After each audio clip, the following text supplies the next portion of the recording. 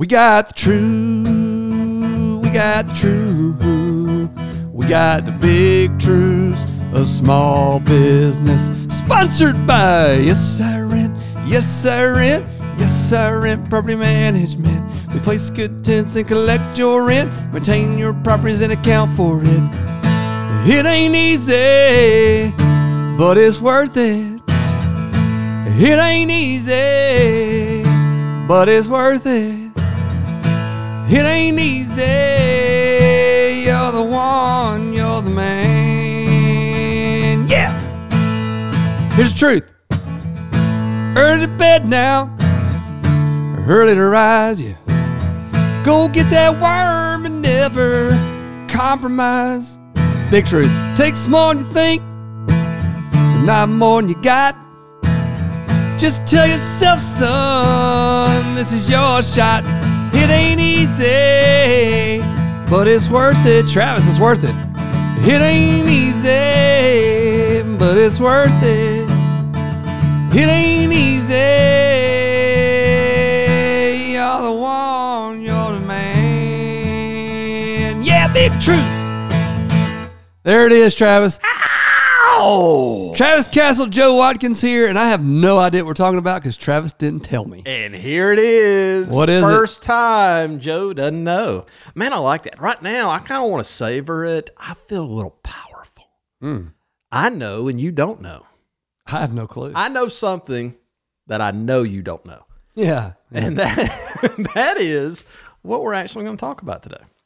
So what we're going to talk about today, we spend a lot of time talking about business-related matters. And, you know, business and life, these are, you know, business can be a metaphor for a lot of personal things too that we go through and we end up talking about. But today I want to talk about something near and dear to my heart as a, dare I say, Joe, middle-aged man. I think you've corrected this before as you are apt to do with me. I think you have corrected me. Now, if I live to be... What I said was... If I live to be 93... Then you're middle-aged. Well, I mean...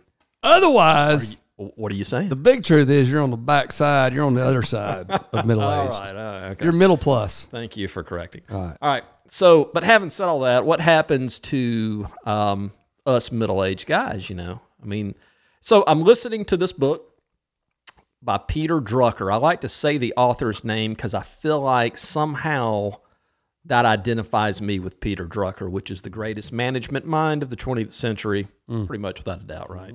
He wrote a little book called Managing Oneself. I'm going to highly recommend that. This is one of those books, we talk about the truth, 100 years from now it'll be relevant. So it doesn't matter that's an older book. It's completely relevant. Is that the title of the show?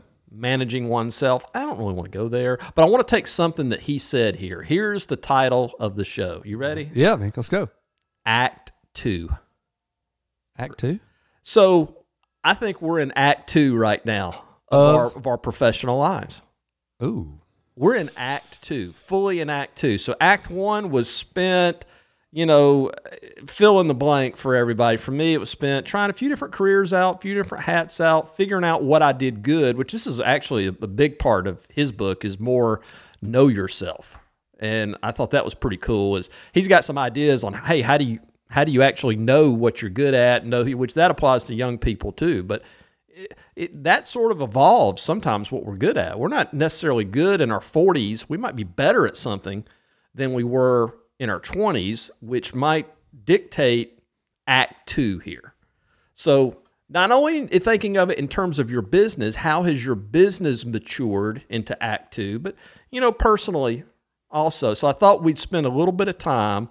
This one's for the old guys is what I'm saying. Here's what I think about when you say Act 2. I think that Act 1 typically sets up Act 2. Act 1 is the precursor to the real story, right? It prepares you in a lot of ways. It rises up the climax of the story. Yeah. The climax is in Act 2. Act 3, we're pulling off the climax. We're resolving things. Right. So what you're saying is we're in the climax. That's one thing I'm hearing. I mean, I'm a little uncomfortable with that word, and with just you and me being in the basement, you continually using that word. But I think I know what you're talking about. So that's one thing I think. There's another thing I think. I think that we know that hindsight's 2020. Right. What if foresight was 2020? Ooh. What if you were in Act 1 and you had 2020 vision for the future? We know that hindsight is. So we know in Act 2 that we do get to look back at Act 1 and go, golly, if foresight was 2020, what would it be?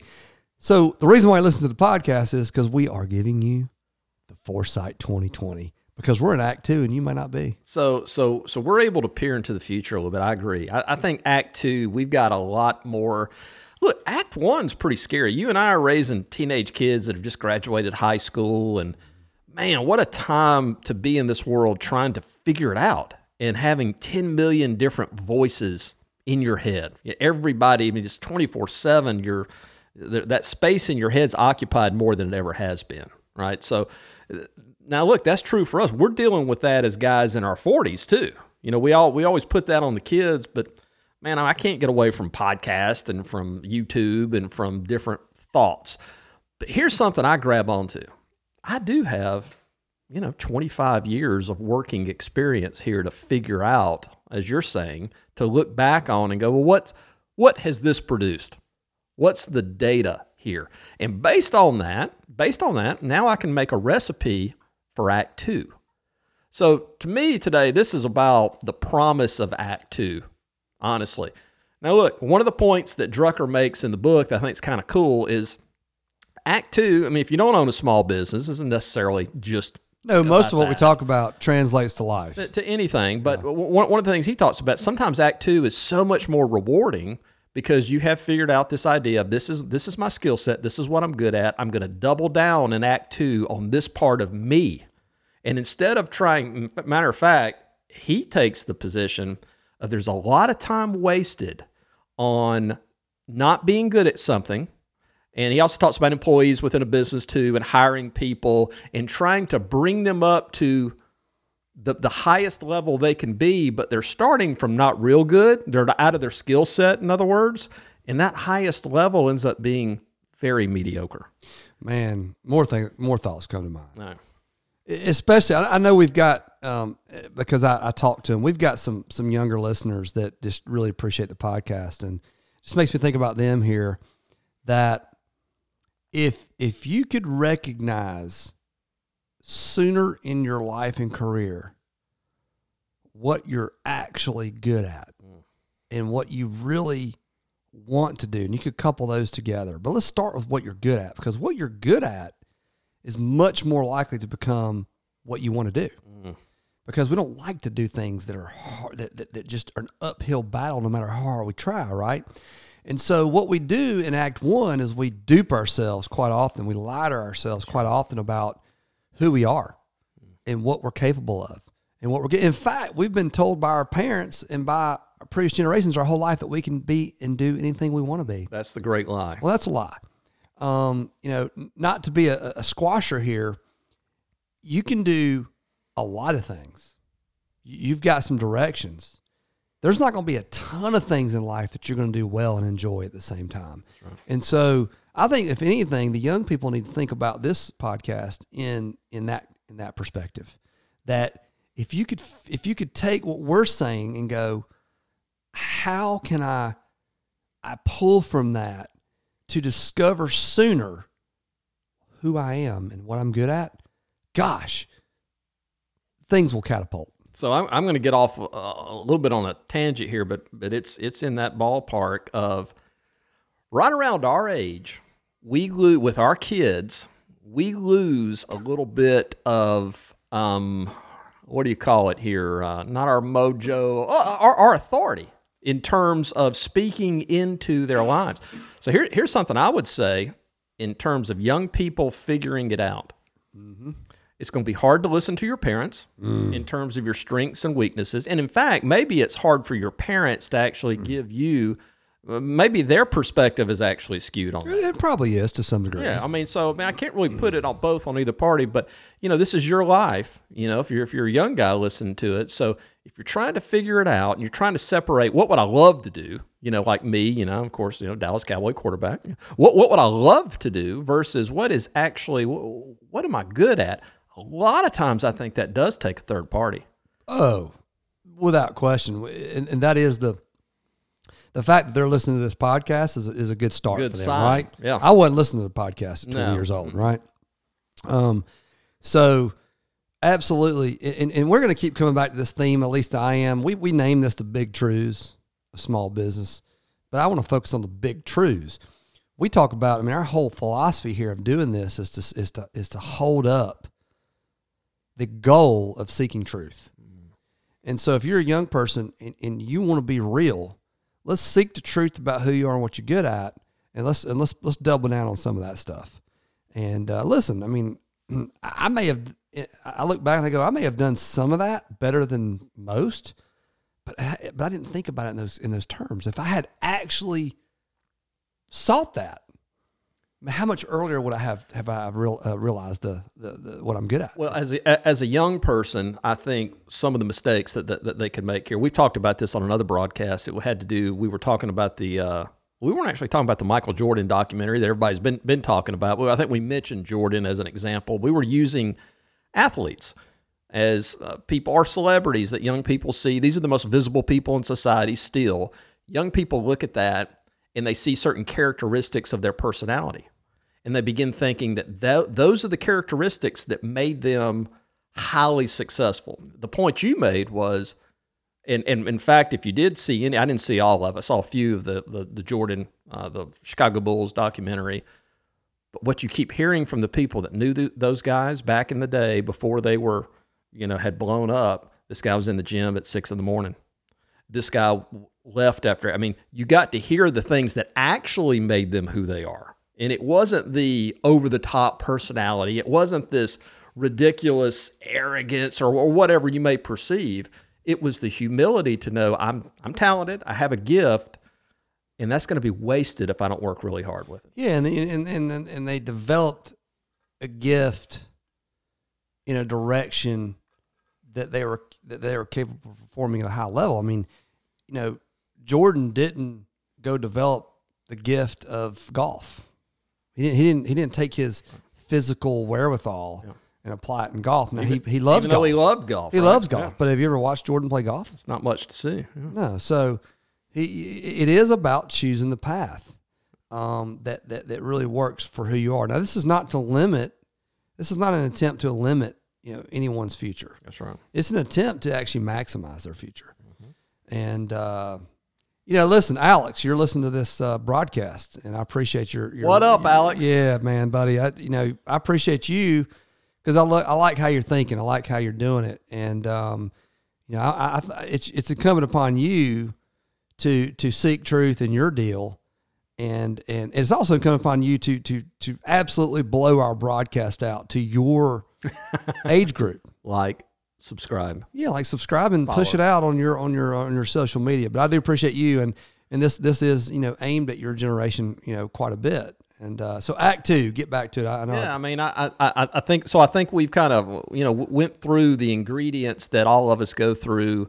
You graduate high school, you start trying to figure it out. It's unlikely, by the way, young people, you're going to figure it out very early. Let's take a little pressure off. Okay, it's very unlikely. You're probably not 6'8" and dunking, 360, dunk on basketball. And so, some things are obviously more apparent than others. So it takes a little work sometimes. Sometimes you do have to get in situations where you just really are horrible. And you begin to realize that no matter how hard you work, again, kind of like Drucker says, you might end up marginal at best. And so that's incumbent. You can't get away from the individual responsibility there. But once you've worked through that, you've had some successes, you've had some failures, chances are you probably had more successes, frankly, at this point in your life than failures. Then that's the data that I think we're looking at now. You and me both. We had a conversation last week. For those of you that don't know, Joe and I spend the first half of podcast day on our business for the most part, and directional changes, and basically, hey, here's what's happened over the last week. Here's changes I think we need to make, or what have you, things we need to double down on.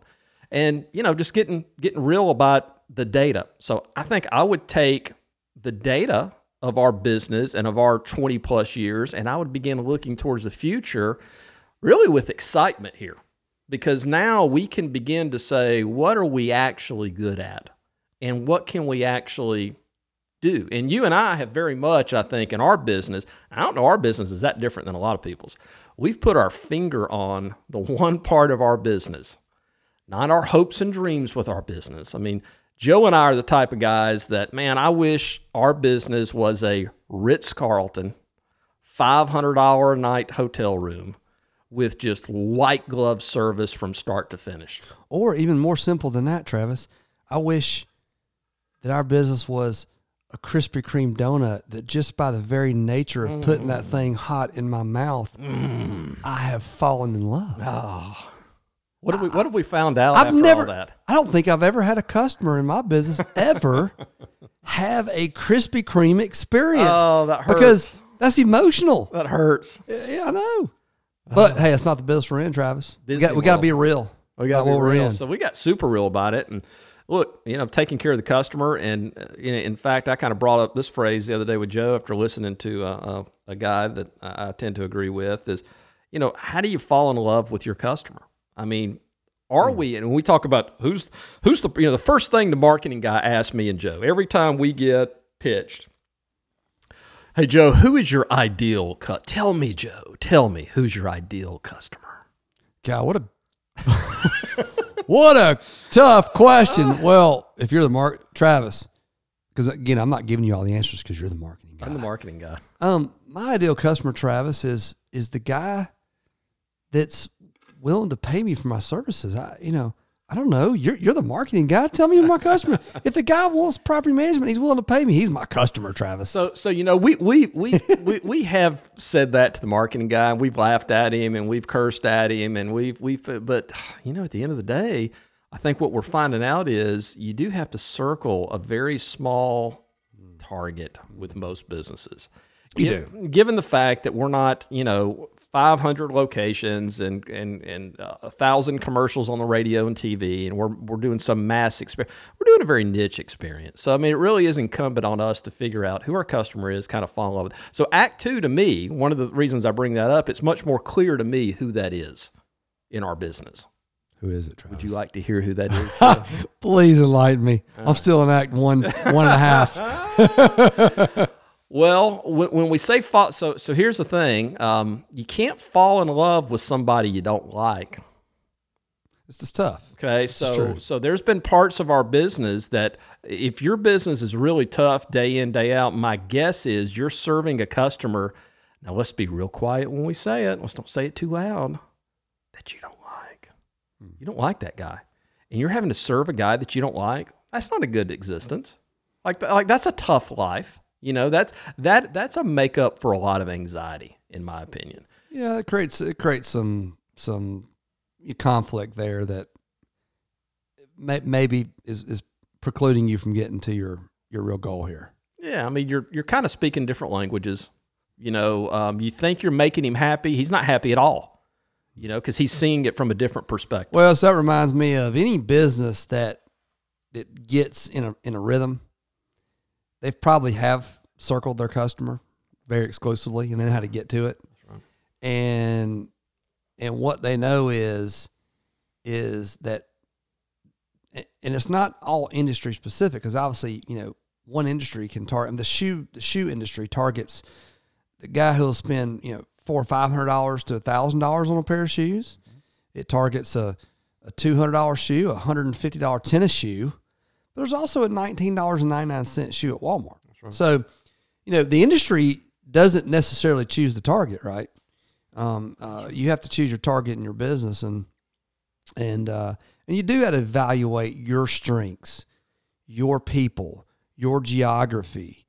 So many factors when you decide that this is my target.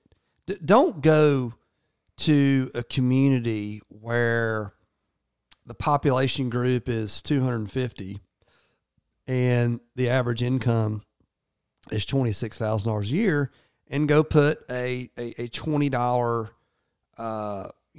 crab cake company selling to the public there. It's not going to work. So I mean, I think that's Act 2. And that was an extreme example, obviously. But to paint the picture that you got to get some clarity around this. Well, I think for a lot of people, counter to kind of the very American dream sort of thing that we think about when we hear that term American dream, counter to that, Act 2 may be about, for a lot of people, doing less business. It could be. I mean, how's that? I mean, how about doing less revenue? How about doing less business? But how about circling that customer? More profitable revenue. Falling in love with that customer. Margins go up. More profitable revenue. You understand them, they understand you. Fewer employees to manage that customer because he's much more or she's much more manageable because they're speaking the same language. So I think Act 2 produces that way of thinking more than Act 1 does. I think that's what you're talking about, because to that point, the idea that growing a bigger business is always the goal, it's really a false narrative as well. It's a lie. So, you know, this is the conversation I've been having with the people I care most about lately. Part of making that circle in business or circle in life or circle in anything you're trying to accomplish is not falling prey to a goal that's not your real goal. Let me give you an example. So, you know, you ask somebody off the cuff, hey, what's the number one priority in your business? You will very often not have a real answer. Right. Okay. Or what income, what's your financial goal in business? Okay. You know, and I like to ask that question because what I often find is people are not, and actually statistical data shows that people are not actually motivated by money. It is in the hierarchy of priority among people that work. It's among around between 7 and 10 in priority. Now think about that. But when you talk to people in business, what is held up often is money. You know, I want to get to 6 figures. I want to get to a millionaire. I want to get whatever the number is. And so my discussions around the people closest to me are remove the dollars and cents away from this right now. And how you circle your customer is you've got to figure out what lifestyle you want to lead, what philosophically is important to you. You're not going to, if you put dollar above all, then you're going to do immoral things and you're going to treat the customer poorly and you're going to steal from them and not deliver to them to meet your goal of making money. So that can't be the number one goal. And so I think, you know, who you are, how you want to feel in your daily business, how you want to contribute, what kind of time do you want to buy by being a small business owner versus an employee. You know, I think these are the real, you know, I want to be at more of my kids' ball games. You know, so I'm doing my own thing so I can get more time. Well, and I think that's okay, but I think we lie to ourselves oftentimes in small business that, well, I mean, it's about the money, it's about the growth, it's about the money. Define what you're really trying to accomplish, and then you can start creating some really tight circles around where you're going. Well, I think that's what Act 2 lends itself towards, because you've probably made a lot of those mistakes in Act 1. You know, you've probably sacrificed. Got my hand held up. Yeah, man. Me too. I mean, you've probably sacrificed time you'll never get back, things you regret. But here's something I would say too to the guys that are, again, our age. You're in your 40s, 50s. You're small business guys. You're 20 plus years into this thing, or 10 plus years into this thing. Is burnout is a real thing here, and if it's just in fact, I would say if it's just about the money, burnout is almost inevitable with what we're talking about. So Act 2 to me is reorganizing this in your mind for a new goal. Now, look, I'm not saying money's not the goal, or to go out and hit a home run, or to start that new product or that division. You're going to kill it. That's great. If that's what's energizing Act 2, more power to you. That's awesome. But a lot of the guys I meet, a lot of the guys we talk to, there's sort of when it comes to their small business, when it comes to their life, there's sort of a little bit of angst around, hey, maybe I've plateaued. Maybe my best years are behind me here. And I think Act 2, the message I would leave with people is, I think it's like we started out with, it's a reorganizing of goals. Don't minimize your influence over your friends and family.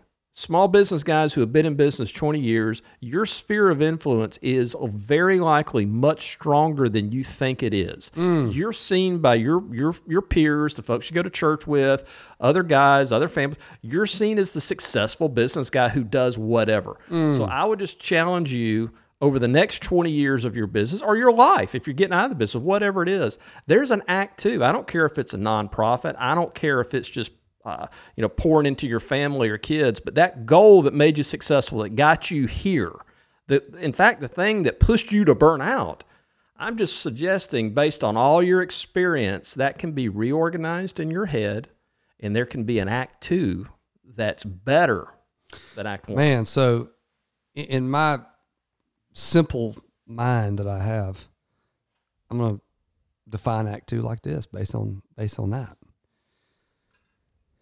Act two is influence. Act one was the chase. Now, some people met their chase, so they think, right? Mm-hmm. Some people are still chasing. Mm-hmm. Some people will always chase.